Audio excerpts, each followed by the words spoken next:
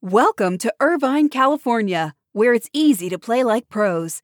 At the heart of Irvine's competitive culture is Great Park, the region's premier 194-acre multi-sport complex, equipped for youth teams to Olympians and everything in between. Plus, Great Park's expansion is underway. With near-perfect weather and a thriving sports scene, Irvine is the place to play. Visit DestinationIrvine.com for more information.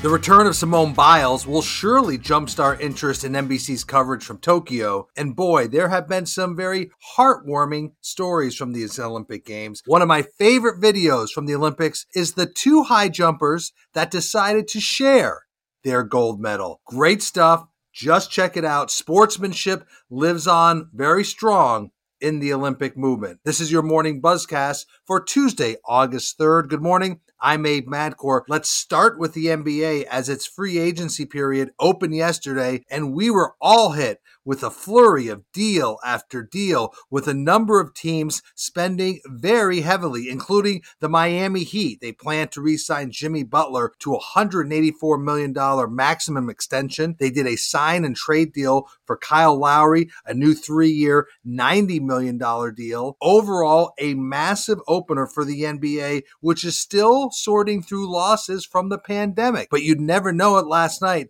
as just hours into free agency, the NBA's 30 teams agreed to deals worth more than $1.1 billion. That's according to the Washington Post. And most of the deals centered on teams retaining their own players, in part because only a handful of teams really have open cap space.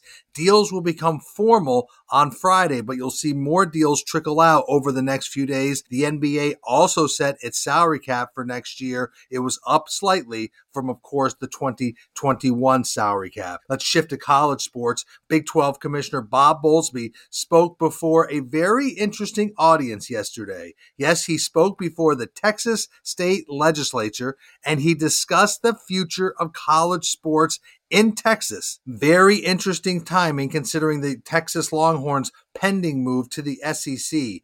Bob Bowlesby estimated that the remaining 8 Big 12 schools could lose as much as $14 million per year in TV revenue when Oklahoma and Texas leave the Big 12. He added that the Big 12 distributes around $28 million in TV money per school, and Oklahoma and Texas accounted for 50% of that. Bowlesby was again very tough in his language, saying that Texas and Oklahoma deceived and undermined the conference. He also mentioned a potential merger possibly with another conference as one of the possibilities the Big 12 will consider. But let's not kid ourselves. The lack of trust is a huge story we're seeing emerge here. There are very hard feelings throughout the Big 12 toward Texas and its athletic director, Chris Del Conte, who for years has had close relationships around the Big 12. Oklahoma athletic director Joe Castiglione said that standing pat would mean falling back, hence their move to the SEC.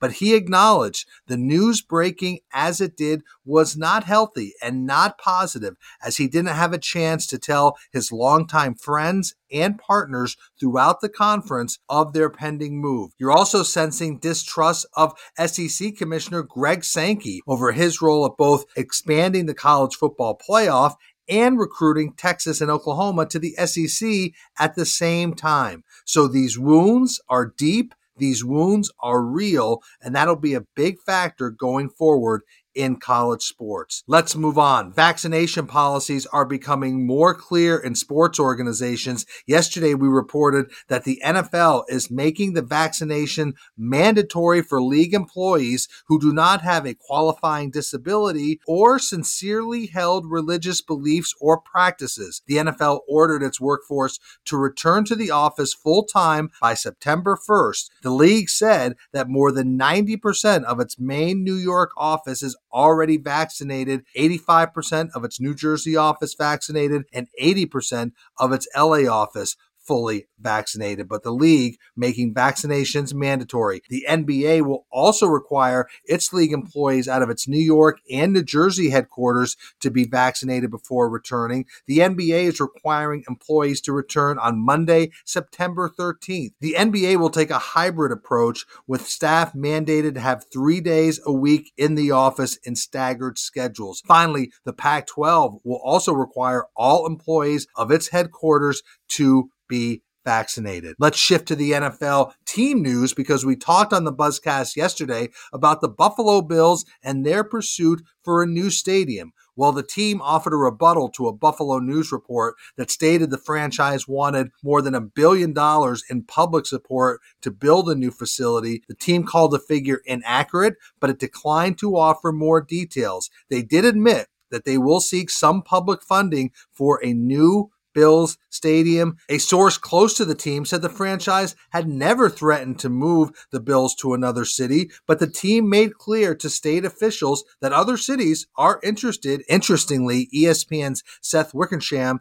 yesterday afternoon reported that an ownership source told him that Austin, Texas is a possible destination if things don't work out for the Bills in Buffalo. Let's shift to media news because DirecTV has now fully separated itself from AT&T. So now it owns and operates AT&T's former video business. Now, why is this important? Well, remember, DirecTV holds the exclusive rights to the NFL Sunday Ticket package for 2 more seasons. But the relationship between the NFL and AT&T was very strained. So as long as AT&T controlled DirecTV, it was very unlikely the two could ever come to an agreement on a Sunday Ticket renewal. But now under new ownership, DirecTV is likely in the mix when the contract ends at the end of the 2022 season. No formal negotiations have begun. The question, according to Arjan Aran, is whether DirecTV will have deep enough pockets to pay what's necessary to keep the package, because a number of media and tech companies are interested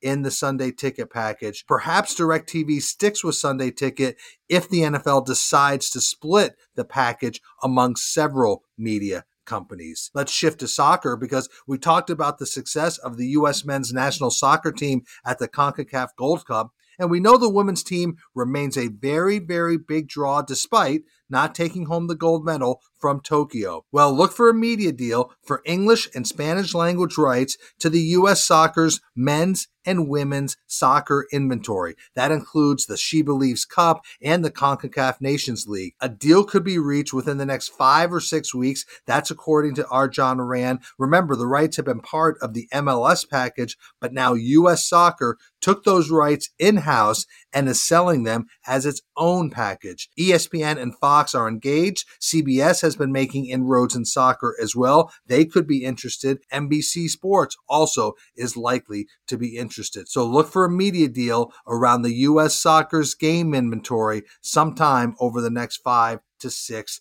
weeks. And finally, we talked about how the NFL Combine could be on the move as soon as 2023 if it does leave Indianapolis. Well, count the Minnesota Vikings as very interested. The Vikings have sent an expression of interest to the NFL to have the Combine at US Bank Stadium as soon as 2023 should it become available. Remember, the Combine has been held in Indianapolis since 1987, and we've talked about the Combine being a very highly sought after property, and I think you're going to see more expressions of interest from other markets. So that is your morning Buzzcast for Tuesday, August 3rd, a busy Tuesday, a very exciting day at the Olympics for the U.S. team, and we'll have a full recap on tomorrow's Buzzcast. Hope everybody has a great day. Please stay healthy, be good to each other. I'm Abe Madkour. I'll talk to you tomorrow.